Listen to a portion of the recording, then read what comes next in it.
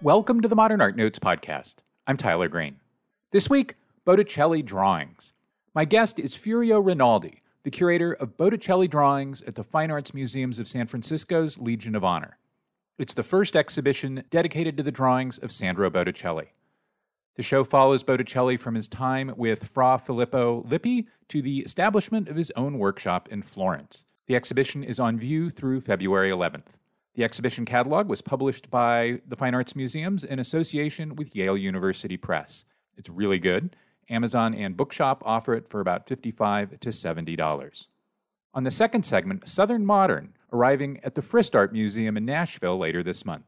If you enjoy the show, please give us a 5-star rating and a review wherever you download it. Furio Rinaldi, after the break.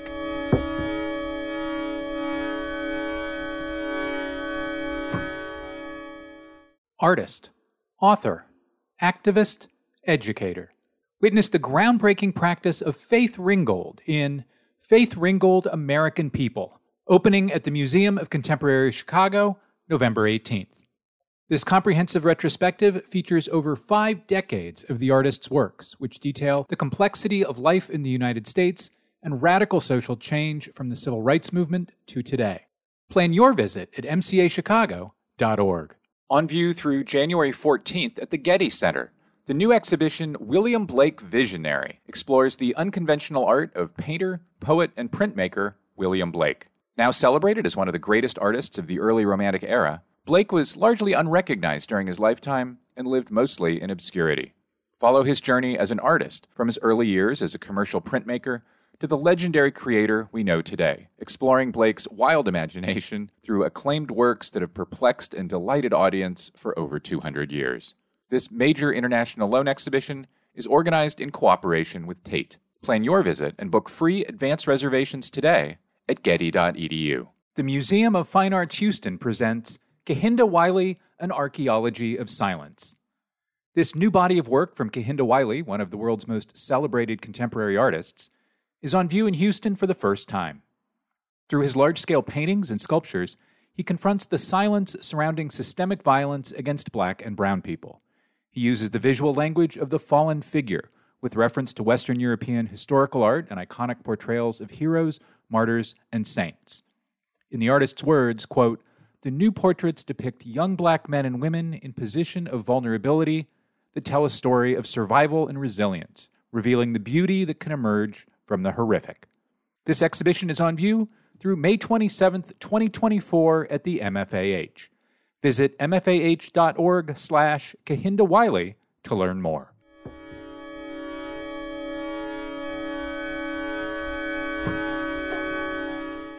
And we're back. Furio Rinaldi, welcome to the Modern Art Notes podcast. Thank you, Tyler. Thanks for having me. Sandro Botticelli is as major a Renaissance artist as can be, and still the last monograph of his drawings oeuvre was published, I think, 40 years ago, and there's never been a dedicated study of the relationship between his drawings and his paintings. Why not? I gave myself a couple of answers. Number one, the scarcity of Botticelli's drawings is really remarkable, even compared to his peers from Renaissance Florence, from 15th century Italy. We have much less drawings by Botticelli than any other one, or better to say that fewer drawings have survived by him. I'm sure it drew as much, if not more, than any of these other artists. If we think of Leonardo, we are in the thousands. It's an exceptional case, of course, but even Ghirlandaio, Lorenzo di Credi, the young Michelangelo, we have a couple of hundred drawings by these artists. For Botticelli, I counted at least, 30 sheets of drawings, maybe a few more. So why so? Why is it very, very few have survived, I think, in his own time? Of course, collecting old master drawings, collecting drawings was not as developed in the 15th century as it will become more popular in the 16th century.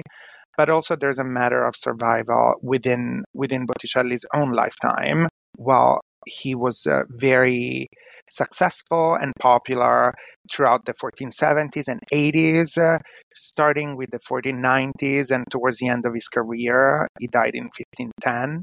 his art, his aesthetic went completely out of fashion. It was misunderstood, underappreciated, and he died in near poverty in 1510, to the point that his own family rejected his legacy, the inheritance, as many debts were coming, with it. So the family didn't want to take over that kind of burden.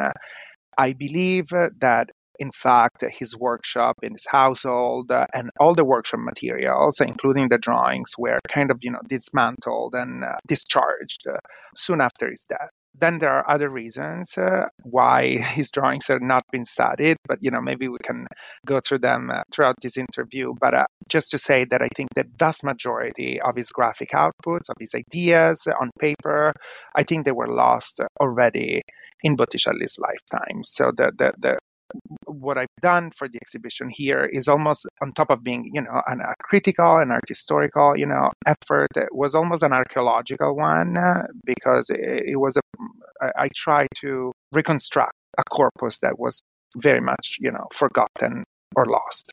You open your catalog essay not with 15th century Florence, but with 20th century dance. Surprised me, maybe. I mean, I'm not, an Italianist, but it surprised the heck out of me. And by the end of my first read, I thought it was pretty awesome. How might thinking about dance and choreography help us understand Botticelli's drawing practice? Well, I'm glad that you appreciated that introduction and beginning. I always try, as an art historian, I feel like there's only much that I can do. I mean, the scope of art history got really broad, but I always try to look for answers in other fields also. And I feel that artists speak to artists, in a way that us, art historians cannot. And as I was going through the literature and reading, I really came across this recurring interest for Botticelli in the world of dance. I read this beautiful biography of Balanchine, possibly, the greatest choreographer of the 20th century, certainly the most, influential, and especially for the American ballet, a seminal figure. And there was a passage where he recounted his encounter with Botticelli's Primavera at the Uffizi.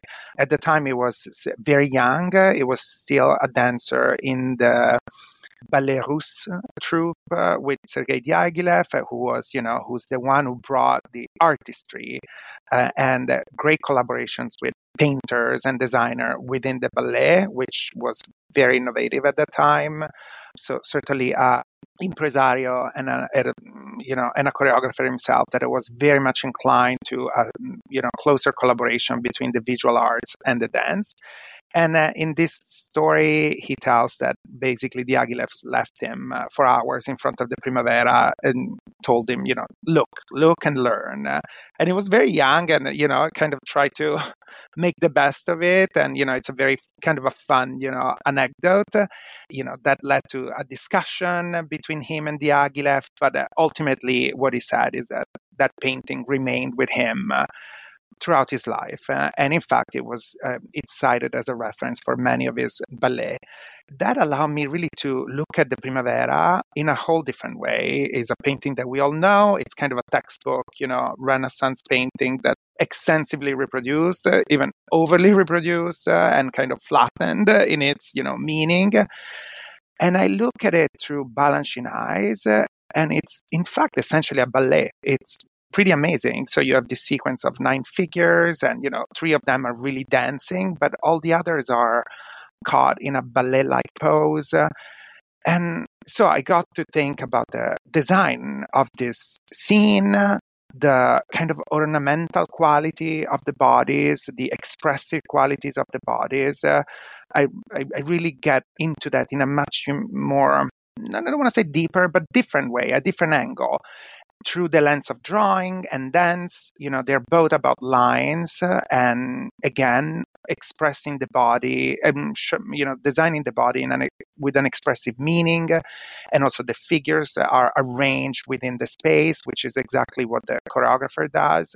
So that gave me a point of entry to look at, this works in a different way and how drawing helps organizing the movement. and the scene. And so that was really, again, the point of departure for this investigation of the lines in Botticelli's work. And I think, if you think of him, he's a really beautiful and really musical artist. Other of his paintings, were compared to ballet or dances, the calumny, the palace and the centaur. There's a rhythmic element. There's always something that breaks the perfection. It's always on the verge of some sort of change, something that is about to happen. So I thought that the kind of structuring the exhibition and that, essay through almost like a, dance manual was a interesting, possibly intensive, and expanding our knowledge of an artist that we all know or we think we know. It works big time. I had not noticed until I read your essay that in La Primavera, every figure and even kind of the one kind of spectral, devil angel figure, every figure but one is moving. Every figure but one is in motion. And I think this relationship between Botticelli and movement is going to come up again and again as we continue here. But first, let's return to 15th century Florence. Why was drawing so important to an artist's practice and to the operation of a studio? One of the possible answers is the first room of the exhibition, which is dedicated to Fra Filippo Lippi, Botticelli's teacher, a towering figure of the early Renaissance and an incredibly important draftsman. There is often the misconception that these great artists from the past, or even contemporary artists, they are kind of, emerge, from the earth, like fully formed and like armed only of their exceptional talent, and they need no, training, or, they have no backstory. And for some, probably it's true. Certainly Michelangelo is one of them. He really wanted to diminish the role that his teacher had for him, Ghirlandaio. And it's very interesting to read Michelangelo's biography by Condivi, which really tries to emphasize really the genius kind of, emerging and revealing itself without any help. But for Botticelli, that is completely not true. Fra Filippo was an instrumental figure and personality in his training. Through drawing, he trained him to all the basic techniques that Botticelli would use throughout his career. And it also is the one who introduced Botticelli to a use of drawing that is much more diversified than it was before. So to answer your question, why drawing was important, for several reasons. First, it's how you acquire your own vocabulary, your own visual vocabulary, your own technical vocabulary. It's by learning how to draw, copying the works of, great masters, just exercising the hand, and you copy something, but you also at the same time, you absorb and develop, style of your own. Drawing was used to organize the work within the workshop.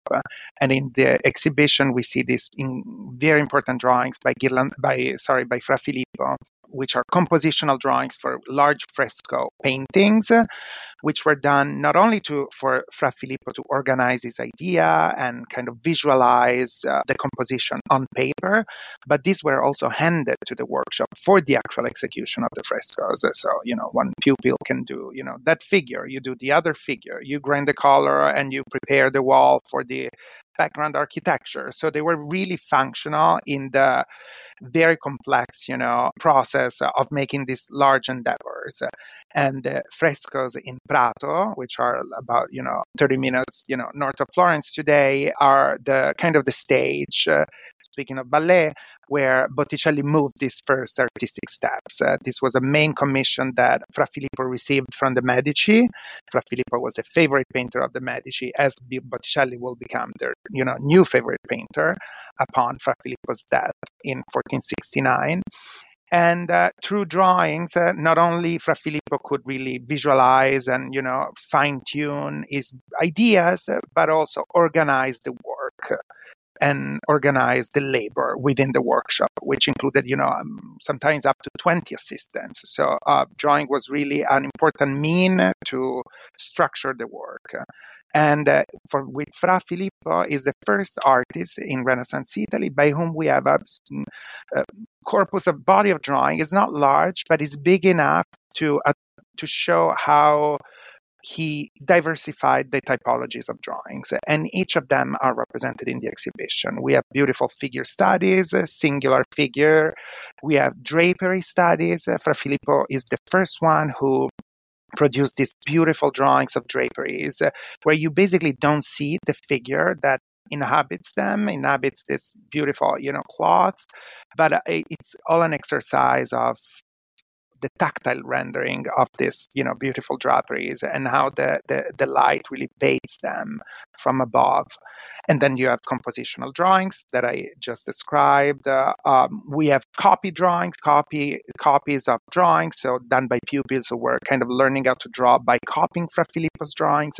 So for me, it was very important for the audience to understand crucially important dynamics of a Renaissance workshop and how drawing was instrumental in those dynamics.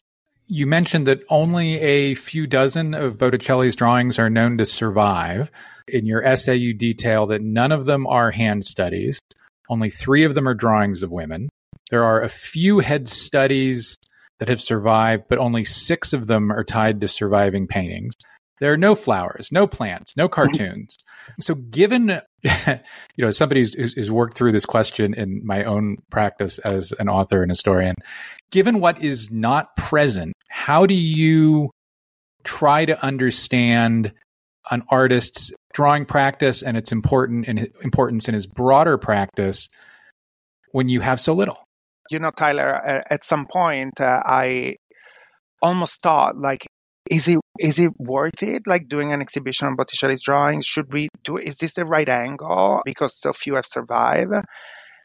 And the answer was yes, because the survival may lead us think that drawing was, after all, not so important for Botticelli, and the very few drawings by his teacher, Fra Filippo Lippi, may lead to the same conclusion, but actually it's the opposite. The few works that we have shows a sophistication, a complexity, such a varied use that clearly attests that Botticelli was not only very much evolved as a draftsman, but that it's something that was central to his design process, to his thinking, to his workshop practice, something that was absolutely important in making Botticelli what he was. His works are characterized, his paintings are characterized by such a graphic component, such a linear, essence, to the point that I think many critics and art historians of the past, they thought, because the quality of Botticelli painting is already so graphic, it's already so linear, that maybe, what's underneath or what's before, meaning the drawings, would necessarily reflect what we see on the surface. So it's not really worth of investigation, but this could be not farther from the truth. In fact, the drawings reveal a much more complex, development of his ideas than what we see on the surface. So again, going back to the archaeological aspect of the exhibition, for me, it was very important to emphasize and reiterate that what we're seeing is the surviving corpus. It's not everything that he has produced. And I try to bring that kind of understanding in the exhibition by showing also, sometimes not the great condition of the drawings, or that many of them are double-sided, and that we're seeing just one side if a drawing is hanged on the wall. So bringing this very, the three-dimensional understanding of the works as artifacts, artworks, that, like many other things, have suffered time and the fluctuations of taste. Yeah, that was really an important aspect to highlight. You write in the catalog that among Fra Filippo's most lasting artistic legacies, and one that you think particularly influenced Botticelli, was, quote, his ability to formalize, this is Fra Filippo's ability, to formalize new codes to characterize and affirm the individual. How do we see Botticelli building on that, expanding upon that idea? So what is humanism, after all? It's about the affirmation of the individual. It's about the celebration of the body on the earth. Yes, of course, there's a spiritual life. There's a religious, world that is very important to, people in the 15th century. But there's a whole new awareness of our present life and a celebration of it. So there's a renewed attention to the body, to the male body. I would say that it's especially canonical in its proportions. It becomes canonical in its proportion because of the importance that classical antiquities, Greek and Roman antiquities, have in the Renaissance. And Fra Filippo Lippi is certainly one of the great interpreters of this new awareness, this new awakening of the body. His paintings and drawings, they're very realistic. The use of perspective, the anatomical accuracy is just spotless. But also there's an element of imagination. There's an element of idealization. There's an element of ornamental quality to his painting that is very prominent in his work, and that is what Botticelli will particularly pick up. Lippi was an interpreter of the Medici's new kind of courtly taste, so to speak. They were de facto rulers of the city, and although they were not really officially the rulers, they kind of acted like one. And so they very much emphasize the courtly taste of this family and the kind of taste for luxury and pageantry. And I think this aspect, this preciousness, these elements are defining also what Botticelli will carry on in his own career. He will bring to a new level, a new complexity, this taste for ornamentation, for preciousness and decoration. Also because Botticelli, unlike Lippi, who was just a painter and a fresco painter, Botticelli will diversify his workshop activity, extending it to many other things: decorative arts, wood marquetries, embroideries, tapestry design, book illustrations, printmaking, and always using drawing as a linchpin to all these, creative outputs, and that would allow his workshop also to survive the sometimes really drastic fluctuations of the market in 15th century Florence and to adapt to new things over and over. But I would say the affirmation of the individual, of the self, is particularly evident in Botticelli's work by these really strong outlines, these boundaries that clearly defines the body from the external world in a very powerful, visually clearly outlining these boundaries in a very powerful way. And this will become a distinctive stylistic trademark of Botticelli's style. I think that affirmation of the individual can take us back to motion, which, as I read the catalog, sure seemed particularly important to me in a lot of the Botticelli drawings that survive. Is there a good example or two that you particularly like in the show where you think we see figures in motion in Botticelli's drawings? Yes. There is. More than motion, I would say that it's almost a state of unrest. The figure looks like very static, very harmonic in its balance. But if you look closely at his drawings, there's always an element that kind of breaks that balance, that it's about to break that perfection on the edge of a change. And I think that it's also reflective of Botticelli's own time. We're approaching the 1500, so that was like a moment of great spiritual anxiety. If we think back, I always say it to the audiences when I'm taking tours of those of us who lived in the 2000, there was this moment, or like you remember, of the millennium bug, and the computers will blow up, and that was kind of a ridiculous, thing to think or to say, but you can only imagine what was what people were approaching the 1500, where Italy was really under siege and on fire. We'll get to that, but there's a big spiritual upheaval by the end of the century with Savonarola. The entire city is excommunicated by the Pope, which is pretty bad at the time. So getting back, all these kind of anxieties and unrest are reflected in Botticelli's sense of movement. Or he tried to avoid the perfection. I think it's really a reflection of his own time. There's a drawing that I particularly like of his early period. It's a study for a man with his left arm upraised and his other hand is on the hip. It's a beautiful metal point drawing on loan from the Uffizi. That is clearly a workshop assistant of his, posing in Botticelli's workshop and drawn in metal point on yellow ochre prepared paper. And again, you look at this beautiful, very slender, muscular young man. It's an image of bodily perfection for, those standards, and that clearly, influence our ideas of what perfection of the body is today as well. And, I try to touch upon this aspect of Botticelli's aesthetic. But at the same time, there's something really odd about, the way the pose of this figure. Clearly, there's a huge effort for this guy to maintain that pose, and to maintain the pose, meaning to maintain the muscular tension, the light that Botticelli wanted to capture on the muscles, on the pectorals, on the shoulders, on the legs.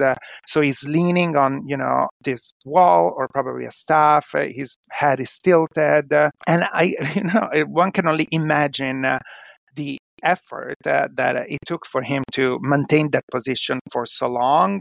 And I think Botticelli translated that kind of, vibrancy. And, yes, the image is captured really beautifully, but there's something that it's about really to change very soon. And if you look at the back of the drawing, in fact, the same guy is really leaning now on the stuff on the wall. I think he really wanted to rest and take a break. I don't know. It's just, there's something very cinematic, I think, in looking at these drawings from, one sheet to the other. You can almost see a sequence of the life in the workshop, but also how Botticelli was trying to visualize something more timeless and canonical, for him at least.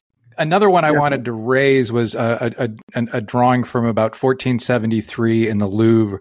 It's a study for a standing draped figure turned to the left, and it's a small Saint Sebastian. Yes. Yeah. And the verso of the drawing is a man wearing a garment that is draped, and he appears to be caught, boom, mid-turn. And I was primed by a certain essay, but it very much struck me as movement arrested. Yes. So you're talking about catalog 12? Yep. Yes. Yeah, that's a very interesting drawing. And, Tyler, all these drawings are not only reunited for the same time, but I've done a lot of work to critically assess the chronology and the sequence among them, because it's the first time they're presented all together with a full attribution to Botticelli. This drawing that you're referring to, it's very important. Only recently been attributed to Botticelli. The drawing it's now split in two. The drawing to the left shows semi-nude man with his arm behind his back, and on the right, I think, is the same model before, when he was clothed with this kind of, long cloth cloak, I don't know how you call it, and he's about to undress almost. I think he's showing his leg, but that's what he's really doing. And Botticelli was captured that moment where he's really lifting his drapery and showing his, beautiful legs. The drawing is super important because it's preparatory for the Saint Sebastian painting. Saint Sebastian now in Berlin, but in the 15th century, it was a public altarpiece in the Florentine church of Santa Maria Maggiore, a painting that has an entire history in the 19th century, 20th century of homoerotic appeal, especially from many gay or queer writers. Yukio Mishima really loved this image, and one can understand why. It's a full scale image of a beautiful, youthful young man, almost nude, is really offering himself to the viewer. It's one of the earliest altarpieces in the Renaissance that shows the male body at full scale. So it was, to the 15th century eyes, it was truly impressive to have something so daring and even transgressive in a way. Life-size too. Yes, life-size, so truly impressive. And in fact, because it's so big and large and on panel, the painting cannot leave the Berlin galleries. The drawing however, reveals something super interesting in the design process of this figure. So but if you look at the painting, if you have it in front of you, you will see that Botticelli's attention is very much on the torso, in this kind of kind of exaggeratedly pushed out and then enhanced torso with the pectoral, and the six pack is just incredibly well done, and it receives the light really beautifully. And how he could convey that? So he has the model visible on the drawing. By the way, on the drawing, you don't see the face, it's just lightly sketched. So again, the importance and the attention for him was only on the body and on the anatomical accuracy of the rendering of this male body. So in order to have the torso so exaggeratedly emphasized and pushed out, he has the model to kind of higher up the hands behind his back in a much, so that if you try to do it, the torso would push out, automatically. And that's how he did it. So he recorded this position on the drawing. But of course, when he went to the painting, he didn't find it that was elegant. I think that, to have the hands so tied higher up would be really, those are not the lines that he wanted to do. You see the elbows are very pointy and not really, harmonic. So he took down, the arms. They're much more gently, tied on the back of the San Sebastian, but he retained the torso, which is what he really wanted. I describe all of this to emphasize the changes, the pentimenti that this figure have gone through, because in the very recent past, this drawing was considered a copy of the painting in Berlin. So it was not considered by Botticelli, it was considered by a workshop assistant to copy the painting. But I think this very telling detail of the arms and the position and the result that he wanted to achieve by this change, on top of other changes that are seen throughout the drawing, are very important to clarify the absolute autography authorship of this drawing. We will have images of all of that, including the Berlin Sebastian, on the show page on manpodcast.com. Oh, head studies.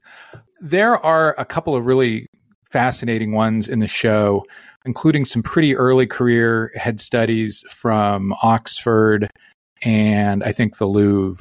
What do those head studies tell us, suggest to us about Botticelli and perhaps how he migrated them into paintings or how he migrated heads into paintings? So early on, you said that, in fact, there are few head studies by Botticelli, and even less can be connected to his finished paintings and portraits.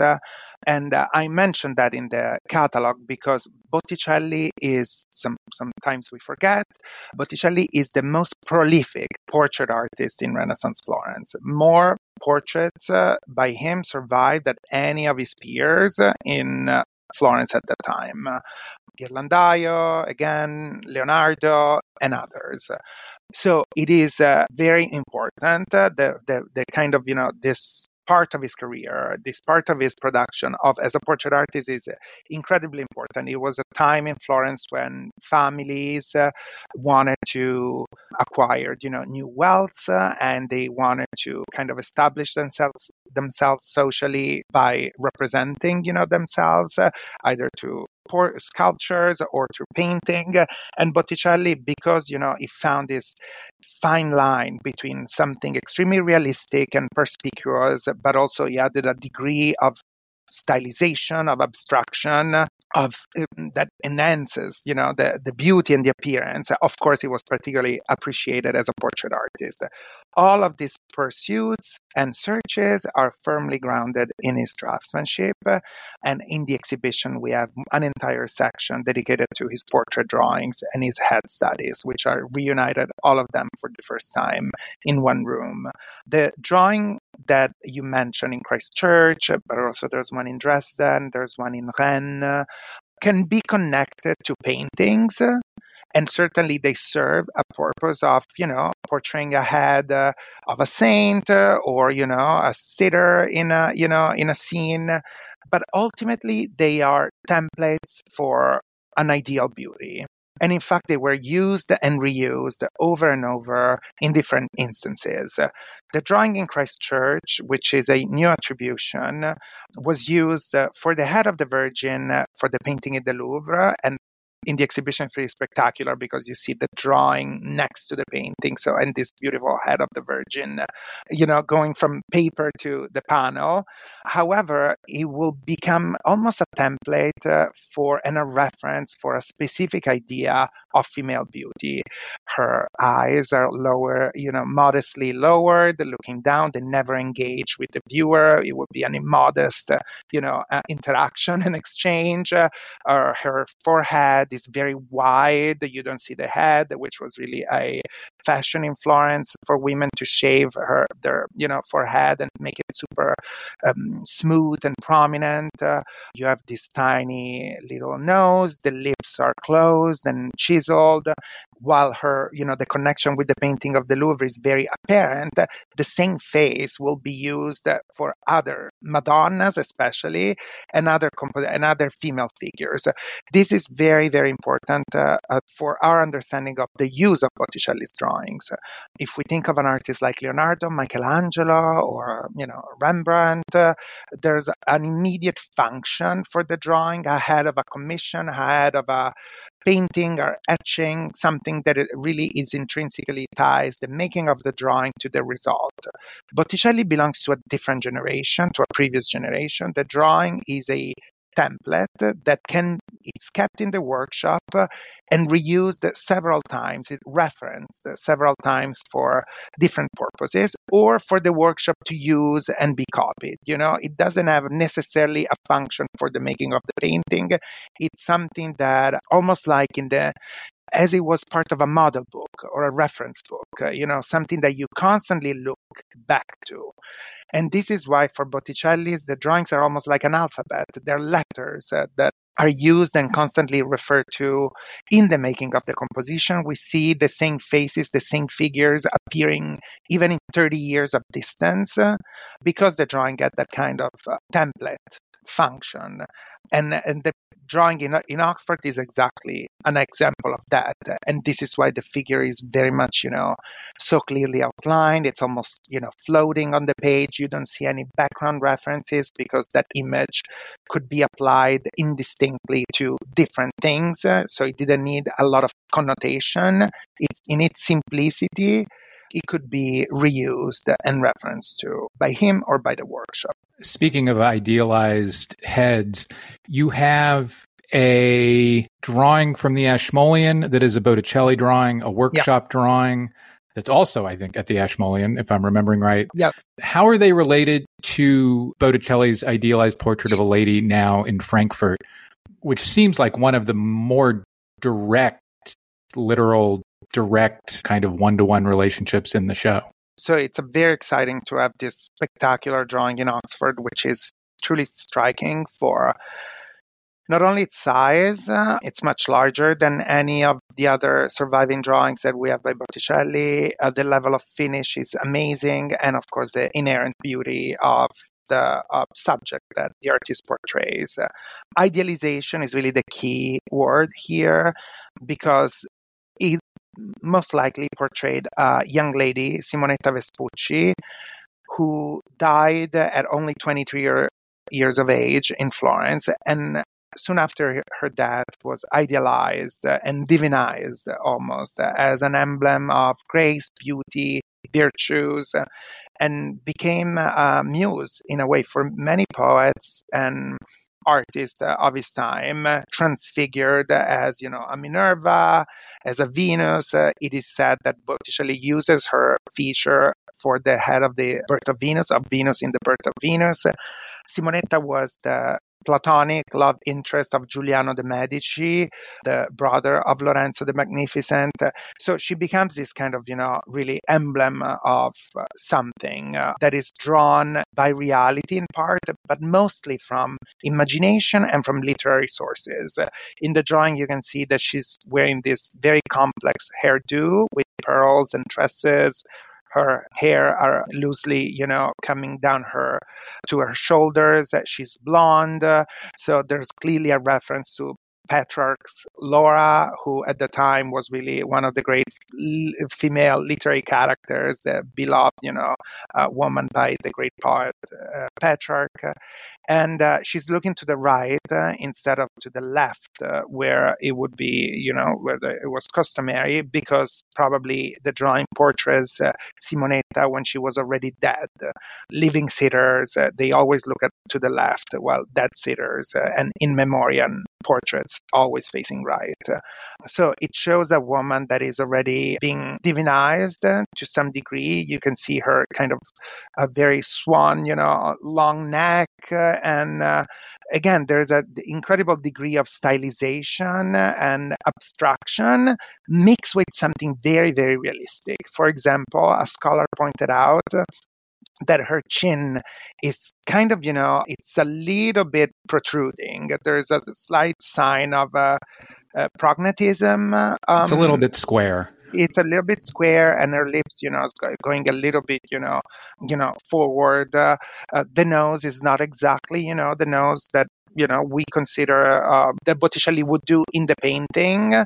So the drawing reflects a much more realistic and fascinating, captivating image of who Simonetta was, while the paintings add an element, further brings an element of stylization, and she will become this kind of beautiful nymph, ethereal, but totally abstract, totally detached from reality. So what the drawing allow is a much more direct understanding, much more intimate understanding, and you really have almost the breath of life from, looking at the faces through the drawings more than the paintings. Two more. You have in the show an Annunciation from Glasgow. Yes. And a drawing in the Uffizi that I think is attributed to Botticelli, or maybe you give wholly to Botticelli. I can't read my own notes. What is the story of the relationship between this drawing and the painting in Glasgow? So the exhibition is truly a journey into Botticelli's mind and his design process and the graphic articulation of his ideas. And in every room, you have an encounter between a drawing and the finished work of art. So in this section, we are basically, in the middle of the exhibition. I have reunited a new attribution to Botticelli, which is this announcing angel from the Uffizi, with a beautiful Annunciation panel from the Glasgow City Museums. It's one of the most exquisite paintings by Botticelli, absolutely stunning. However, really lesser known compared to others. It is really not only exquisite in its technique and preservation is just impeccable. You will see it when you come. But also what I really love is that Botticelli did something that he did before. It's almost an actualization of the iconography. So we have the classical Annunciation, the angel Gabriel appearing from the left, announcing the Virgin Mary. There's a ray of light from gold that kind of, announcing the arrival of this divine creature. The Virgin on the far right of the painting is bowing down and receiving, the message and the order, in fact, of God. But all the holy scene is set in a contemporary Florentine palace. You see it's almost like Palazzo Gondi or like something by San Gallo. So you have this very modern, classicizing, of course, but modern architecture. The blue-gray stone. It's a typical Florentine stone, the Pietra Serena. So it was a way for Botticelli to revitalize and modernize the iconography in a very daring way. I believe that the painting was possibly done for a patron who was living in one of those palaces and it would enjoy, the visual clues of seeing his courtyard, portrayed as the setting of this very important event. As I was, working on the exhibition and reviewing the entire catalog of Botticelli, I went to the Uffizi, I went through the entire holdings of the Uffizi and found this drawing, which is now truly a whisper of what it was back in the days, of this announcing angel. You could barely see it under normal light, because it was part of a group of drawings that in the 19th century and early 20th century was on permanent display in the Uffizi. which is, yes, pretty shocking. It is part of the series of the esposti, exposed, meaning that for about 80 years, they were under really on the wall, under the sunlight, drawings, every work on paper is, as you know, extremely sensitive to light and light exposure. And in fact, most of the ink that was defining this beautiful study has completely disappeared. And now you have this almost ghostly figure in front of you. However, modern technology, provide a lot of great information for us, and I'm a true believer of technical art history. So how really the modern technical evidence informs our understanding of of this material. And under UV, under ultraviolet light, all the drawing and the pen and ink appears, and there's a reproduction of it in the catalog. And the drawing shows so many changes and pentimenti of this figure. So the announcing angel is shown in 4 different positions of his arms. His right arm is announcing or pointing downward. The left arm is holding another stem of lily, or then is gently resting on his other elbow. So these changes, together with the stylistic quality of the drawing, led me to the attribution to Botticelli. It is very similar to another drawing in the Uffizi, and again, it's very similar to the angel in the Glasgow painting. The position of the feet is nearly identical. One of the announcing hands is absolutely comparable with that of the painting. And when you see the drawing next to the painting in the exhibition, the scale of the 2 figures is really absolutely identical. So we have put, the great designer of the exhibition came up with this really interesting idea of placing the drawings at the same height of the figure in the painting, and that is a recurring theme for all these pairings that we have done throughout the exhibition. So you kind of, have a very immediate understanding of how the figure was used in the preparation of the panel. I'm very, very happy of this rediscovery. It's one of the several that have been done in the exhibition, several new additions to Botticelli's catalog of drawings, and this shows really how much the artist was very much not only underappreciated, but there's a lot more that can be said and found on this great artist from the past. We should never take for granted that everything has been written or said. I thought we would close with a workshop drawing and a workshop painting featuring the, at least to me, spectacularly unusual subject of the Last Communion of St. Jerome, which is a wild subject for lots of reasons, including that in art history, we're used to seeing Jerome alone in the wilderness, not being attended to by anything but a lion. Yeah. Why was the subject of Jerome's Last Communion of interest in late 15th century Florence? And then what do we learn by your putting them together here? So we have a drawing on loan from the Metropolitan Museum and a painting on loan from a private collection. First, let's discuss their presence.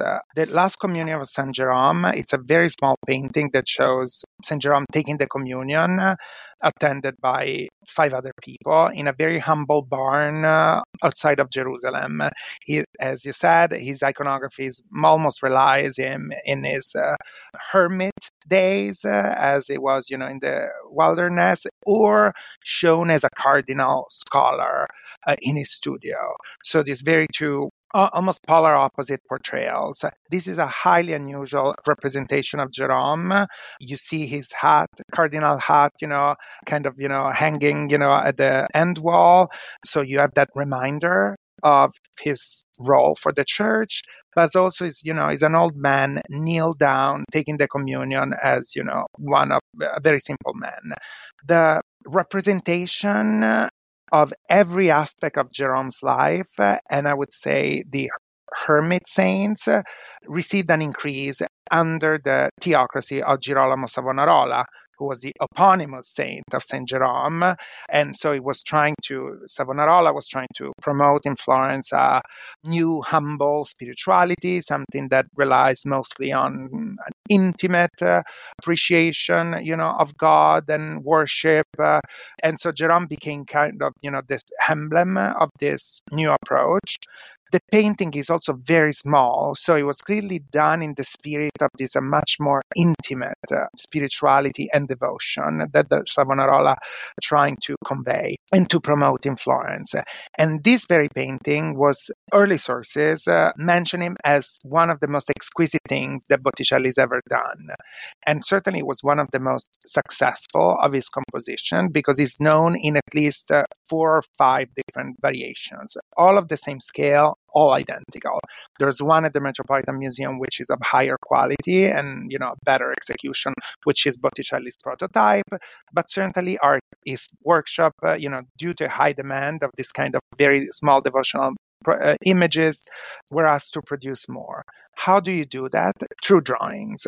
So next to it, we have the drawing from the Lehman collection at the Metropolitan Museum. It is a copy drawing. It's a drawing done by a pupil, which records basically just a central group of the figure of the painting that would need to be replicated. So drawings as this one would help the execution of all the replicas and variations from Botticelli's prototype. You can tell that it's a workshop drawing because the line work is much more mechanical and continuous. It doesn't have really that variation and calibration of the pen and ink and swells and thinness of his line that you can see in Botticelli's autograph work, but there's everything is very even, and there are also some disproportions that are kind of odd for Botticelli. The head of the Saint Jerome is really exaggeratedly larger than all the other ones, which probably was something that Botticelli would approve because it's almost emphasizes the role of Saint Jerome, but it doesn't really make much sense as a compositional drawing.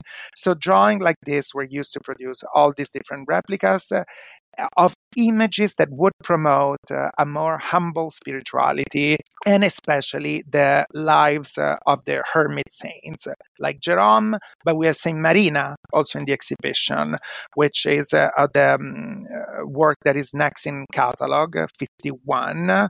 This was another saint that lived in kind of an extraordinary life. She was a woman who lived as a male monk throughout her own life. At some point, she's accused of rape by another woman, and the fellow monks didn't believe Marina, or Marino, as she was trying to pass. So they basically kick her out of the convent, and she dies, at the edge, outside of the city. When she's brought back into the convent for the funeral, and she's undressed to be buried, the monks discover that she's a woman, in fact, and so they understand that she was falsely accused of rape. And on the background of the drawing, you can see this lady kind of, there's an exorcism going on. The devil exits the woman that was really the liar. Again, it is a drawing by a workshop pupil of Botticelli, probably used to produce a painting or a print that promotes a lifestyle of sincerity and honesty and all values that Savonarola would promote during his theocracy at the end of the 15th century. It's a wild drawing. It's in Turin really wild, now. Yes. I mean, it's the moment of surprise, the moment of discovery. And what's one of the interesting things in the drawing is how surprise is expressed differently across the visage and body language of everybody in the drawing. There's no one form of representing surprise. Everybody gets their own moment of acting out. What I really find compelling is the baby monk at far left. Yes. But it's really desperate. And, Tyler, it's not stylistically or technically, is it a great drawing? No. I mean, the faces are pretty crudely drawn. The entire composition, it's awkward. However, this is exactly the production that Botticelli was doing towards the end of his life. I think it's also very important to record his some sort of alignment with Savonarola's, preachings and thinkings. And also, I'm very happy that, of the connection that we have between this and the Last Communion of Saint Jerome, which was considered almost an isolated case in Botticelli's late production, but in fact, it shows that he has an attention for all these lives of the hermit saints. the drawing came from Turin, which is also one of the greatest collection of drawings in Italy, and I'm glad that it's represented, in the exhibition. The child is expressing surprise just as a child would express surprise. It's pretty great. Furio Rinaldi, thank you very much. Thank you. Thanks for having me.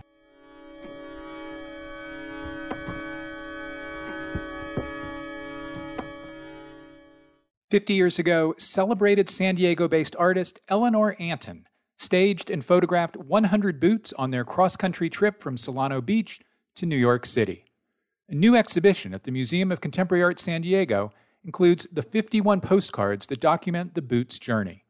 Also on view is work by the collective My Barbarian, whose layered performances continue Anton's spirit of social critique and playfulness. Opening September 21st, on view through February 2024. See Eleanor Anton and My Barbarian at the recently expanded Museum of Contemporary Art San Diego La Jolla campus.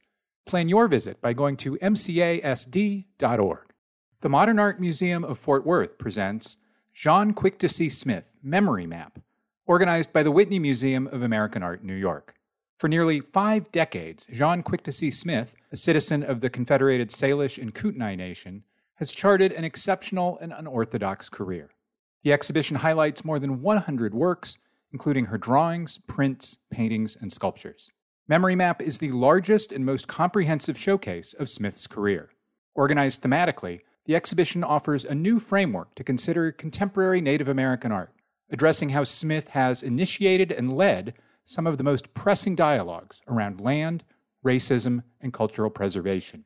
It celebrates the artist's dedication to creativity and community, emphasizes her deep political commitments, and offers essential and potent reminders of our responsibilities to the earth and each other. On view at The Modern, October 15th through January 21st. More at themodern.org.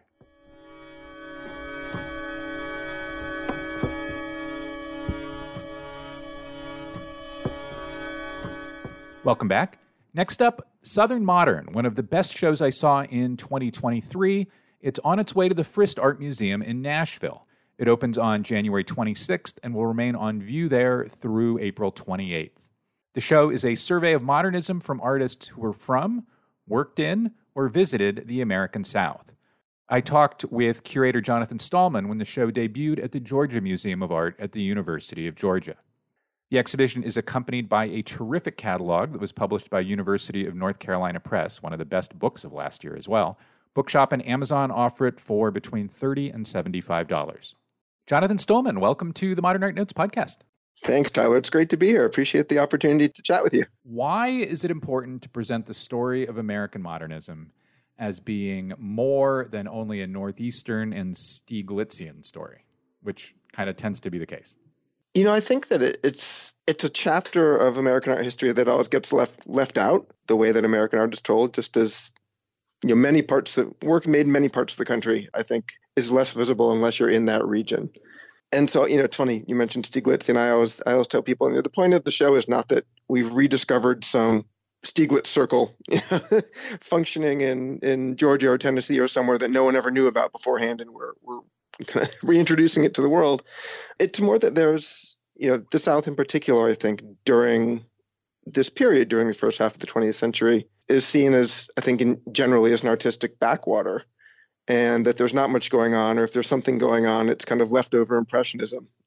And, so when I'll admit that was kind of my my upbringing within the world of art history. And so when I started spending time in the South and working here and rediscovering or discovering all kinds of fascinating artists and getting to know all of the museums and colleagues and projects that happened within the region over the years, I felt like there's a lot here there's work that's been done, but that hasn't been kind of pulled together and looked at comprehensively. And I think if that happens, at least with this show as a starting point, it's not going to become half of our history of that period in this country, but at least it can enter the story a little bit more. Early in your catalog essay, you go through the numerous surveys of American modernism that have been done in exhibition and book form over the years. And you note that darn near all of them exclude the South from their consideration. And of course, as I read the list, I noted that most of them exclude the Far West, too. Mm-hmm. Yeah. So that's essentially the Americanist field, the historical Americanist field, following the New York art market, an attachment from which the Americanist field still, after all these years, has yet to free itself. And of course, the art market has always hewed closely to white male achievement. So as you worked on this show, on this project over the last decade, what types of histories and art histories did you come to find were overdue for surfacing and centering? Sure. I mean, I think there are a number of things that emerge.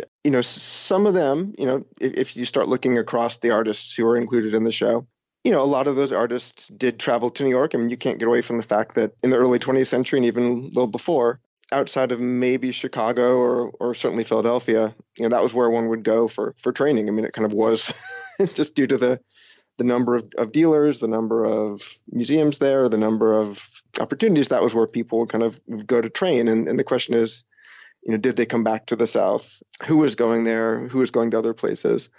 And so I think what you'll see is any number of themes. I mean, there's the importance of women to the development of art in the South, and particularly, any number of museums in the South were started by women, and they're important parts of art leagues and clubs and things like that. And then the other thing that we start to see, and I think Shawnee Harris explored this in her essay nicely, and Jonathan Waltz touches on it as well, is the rise of HBCUs during this period and the importance of the artists who taught in and founded those programs. So you see, those are two kind of key components I think that were essential to the development of art in the South during the period. There are a bunch of really good essays in the show's excellent catalog. We will have a link to it on manpodcast.com. And I should also note that the catalog does a really great job of including within it works that couldn't be in the show for one reason or another, murals or paintings that were too large to travel and whatnot. Yeah, and we intended the catalog. I mean, I think the subject matter is so rich, and we could have gone to 12 different scholars and gotten 12 different essays. And, the catalog was meant to be not as much, when we were talking with UNC Press from the beginning, this is an accompanying publication. I mean, it does have a checklist of things in the show, of course, at the end, and it centers around works in the show. But we really wanted it to be something that was accessible to even a more general audience. So that's why there's a list of kind of starting points for suggested readings on most of the artists in the show at the back. And also, to include more than what could be in the show, even to give people, to get people thinking. We wanted it to be a starting point. It's not certainly by no means meant to be a conclusive publication, but really something to bring things together and open up, hopefully, new directions. There's no single thread that runs through the show or that holds it all together, other than the time period, of course. So I pulled out a few things that struck me as I read the catalog and thought I would raise a few of them. One of them is that, I was just kind of astonished at how often painters showed the earth, the ground, the land, as red. Jacob Lawrence, Hale Woodruff, Clementine Hunter, Mildred Nungaster Wolfe, Charles Shannon, Nell Choate Jones, Robert Gwathmey, Crawford Gillis. I mean, I could keep going. Why did so many artists paint the earth as being red? Well, that was the title of my essay, right? Red clay beneath my nails. Yeah, but yeah.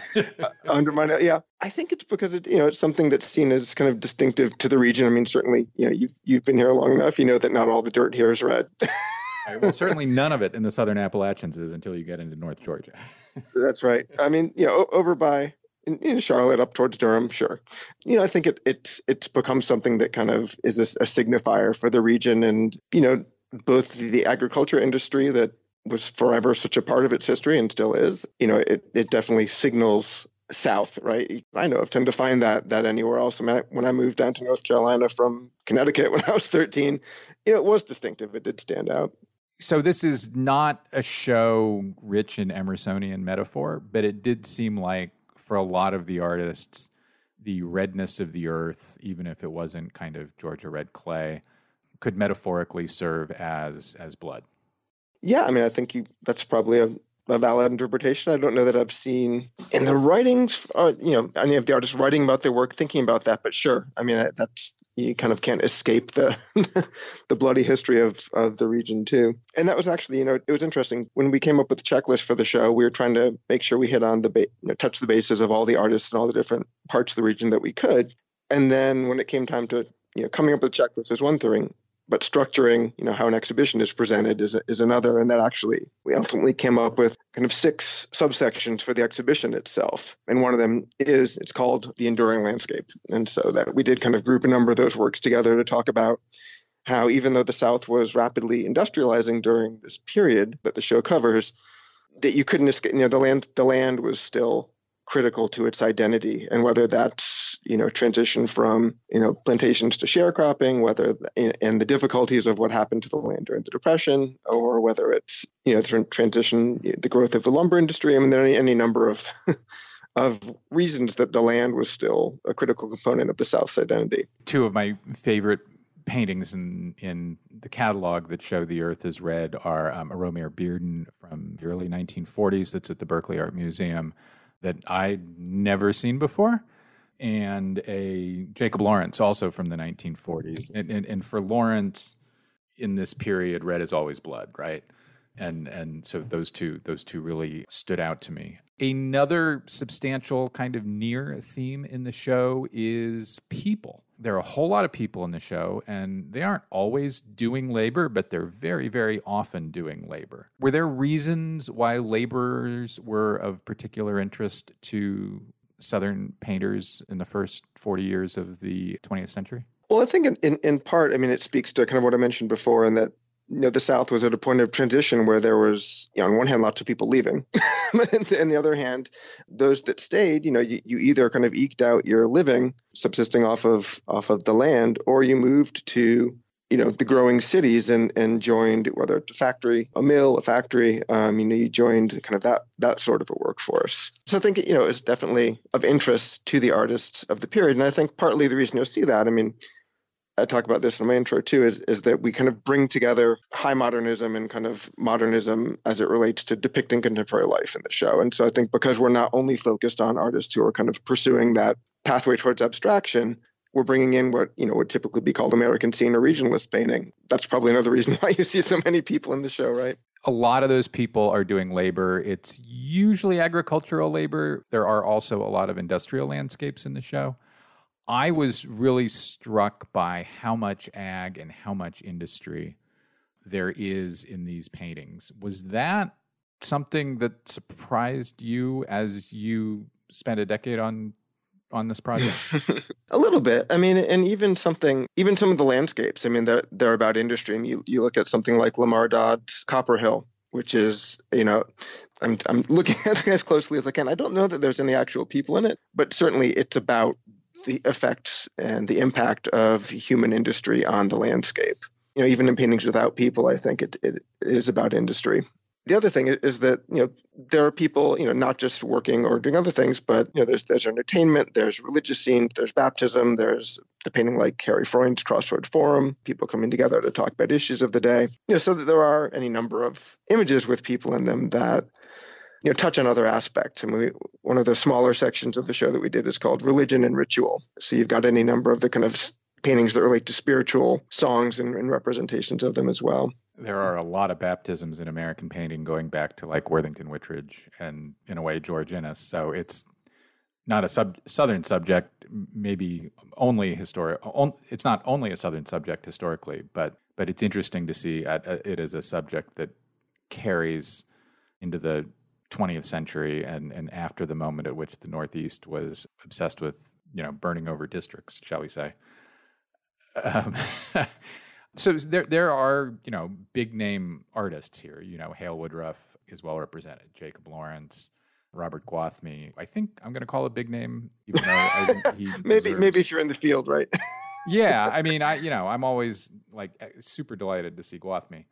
Who were some of the artists that, as you worked on this project, you came to think deserve more possibly monographic attention?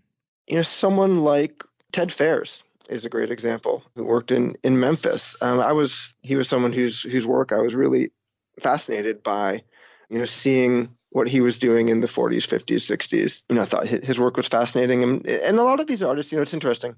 A lot of them have had monographic shows, but they've tended to be, at these smaller Southern institutions. And so because those shows might have only appeared at one venue or one or two venues in the region, they haven't kind of escaped into the broader orbit of American art history. I mean, certainly there are artists in the show like Lois Milo Jones and others who have achieved that level. Someone like Gregory Ivey, who is working in Greensboro during the 40s, 50s, and 60s as well.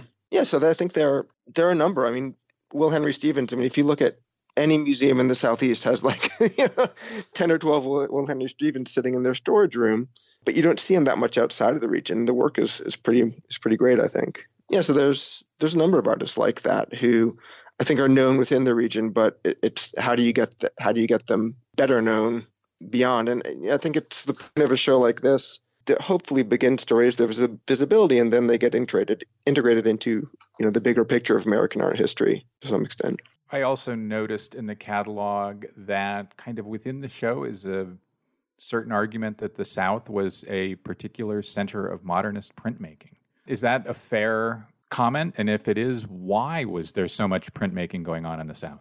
Yeah, I mean, that was in Martha Severn's essay, and Martha was great. Martha, from the beginning, has really been, she's my co-curator, co-organizer, kept me on task. And I think, she writes about that. I think when you look at the prints that are included in the show, and you think about the artists who were making prints at the time, I wonder if it's partly because, if you think about printmaking as a particularly democratic, easily, it has a lower price point, it's more saleable in some ways. Now, I wonder if that has something to do with it, that these artists were seeking to create works that were more saleable to less affluent audiences. I think a number of the prints of artists in the show, like Blanche Lazelle or Grace Martin Taylor, I mean, these are artists who are also coming together at places outside of the South and making prints, like Provincetown, and then bringing those skills back to the region. So, so I wonder if kind of those factors have something to do with it as well. Also, a lot of the printmakers in the show are women. Yeah, and it's interesting. You look at something like Grace Martin Taylor or Lazelle, who are definitely moving towards that more kind of simplified forms, bold colors, the white line prints. Those are one style, but then you look at someone like Claire Leighton, who I find particularly fascinating, partly because the Mint has a big collection of her work, and I've gotten to know it well. But here's an artist who came to the South, already an accomplished wood engraver from England, and then lived in North Carolina for a number of years before moving up to Connecticut. But so I think you have artists like her who are coming, who can teach what they know as well. And that spurs in subsequent generations to go on and utilize those skills. Her Firewood in Georgia is maybe my favorite print in the show. Right before I started here, I guess, there was a local collector who had put together holdings of somewhere around 150, 200 works by Leighton and donated them to the museum. So we did a show, my first show I did here, in catalog, and just digging into her work, it's pretty remarkable. And yeah, Firewood in Georgia, you can't escape the kind of Christ-like illusion of bearing the cross in that print. And so we had to pick from all of these, not all of her prints are Southern, a lot of them were done in England and depict other things. So yeah, so we picked that one, and then the moonshine still, because you gotta have the moonshine in the show somewhere. That's fantastic. That one's pretty fantastic too. But yeah, I mean, you look across her work, and she's doing baptism, she's doing cockfights. I mean, she did a series on North Carolina folklore. So she's an artist who really, and she didn't just do them because she heard about these things. I mean, she would travel across the state and meet these people and really get to know what was going on in their communities. Earn their trust to be able to see something like a moonshine still, and then make a print of it. The final kind of area I wanted to raise is one you touched on earlier, and that's abstraction. We do not think of the South as the center of early modernist abstraction, but you have abstract paintings here from like 1915. Blanche Lazelle is making abstract works on paper in the early 1920s. Will Henry Stevens is abstracting from landscape. Kind of feels like Charles Crutch painting. Almost feels like he's abstracting away from Charles Crutch in the late 30s and 40s. Is that because artists from the South were engaging with artists in Europe or New York that were playing with abstraction, or is it more homegrown than that? No, it's the former. I mean, so like I said, I mean, the show is not making the case that, as I said before, there's some kind of unknown Stieglitz circle that was functioning here that was doing it at the same time that, Arthur Dove was in New York. And I think if you look, I mean, obviously you'll see the majority of the works in the show that kind of engage with that avenue of aesthetic exploration. most of them tend to come from the beyond that 30s, 40s, 50s. So it's more, I think, showing that, there's an awareness of this type of work from these artists because a lot of them had spent time in Europe, had spent time in New York. And, later on in the timeline of the show, 40s and 50s, there were works or exhibitions that started to bring this kind of work down to the region. And so I think what was more important was just to acknowledge that the artists working here from this region were aware of it and were processing it in their own ways. Not that they were kind of leading and innovating, but yeah, that there was an awareness and engagement with what was going on out there in the world and that it was happening, here as well. Finally, I wanted to raise Black Mountain College, which you note in the catalog did not have that much influence on making in the South. Black Mountain comes along, really kind of at the end of the show's chronological life anyway. Why didn't Black Mountain College have as much influence on art practice in the South as maybe one might expect? I mean, it must be said the Southern Appalachians are kind of their own other world. They are. And I think, we felt that it was important to include Black Mountain, and we did one Albers and one Elaine de Kooning just to have kind of one of the founding members and then one of the, important students who came and spent time there and grew out of Black Mountain. Certainly we didn't feel like we needed to do a whole section just because nowhere else got that treatment and Black Mountain's been done many times. And, that show that the ICA in Boston did a few years ago was really terrific, I think, in terms of the ground that it covered in relation to Black Mountain and its importance. I think partly because, you look at other colonies, artist colonies in the South, and obviously Black Mountain wasn't a colony, but I'm going to use those as a parallel in a way. These are places in Mississippi and in Louisiana that are drawing in artists from the region and sustaining kind of creativity in the region, whereas Black Mountain very much brought in artists from all over the country, but mostly New York, right? Well, Ruth Saw was California. Well, sure, but I said all over the country, but mostly. Yeah. I'm always going to raise the flag. But I think, partly it was that. It was, who came to it, fed, who got invited the next year, who knew of it. And I think it was in some ways a kind of an insular little place. And it certainly was an incubator for a lot of great ideas. And there were artists, someone like Kenneth Noland, who's from Asheville, who spent time there. But I think by and large, it didn't kind of radiate outward within the region as much as one might imagine. I presume geography has a lot to do with it. Black Mountain is just, in terms of the chronology covered in the show, is, not connected to anywhere else in the South by even good highways. Yeah. And like you said, it does fall. I think its lifespan, it falls kind of in the middle. It started in the 30s, but, primarily 40s, 50s. It does fall kind of towards the end of the run of the show. And that was one of the kind of, we had to kind of, what are our parameters for the exhibition? And so we kind of came up with, towards the end of World War II, early 50s was the stopping point. And I think, you'll see the effect of Black Mountain on modern art at large, kind of from the 50s onward, but maybe not so much just in terms of opening up so many different kinds of artistic practice into the field, into the canon, the integration of different ways of thinking about making art. I think its true impact comes on a probably a broader national scale, slightly after the arc of our project. Absolutely. Jonathan Stuhlman, thanks very much. Oh, my pleasure. It's great to talk to you.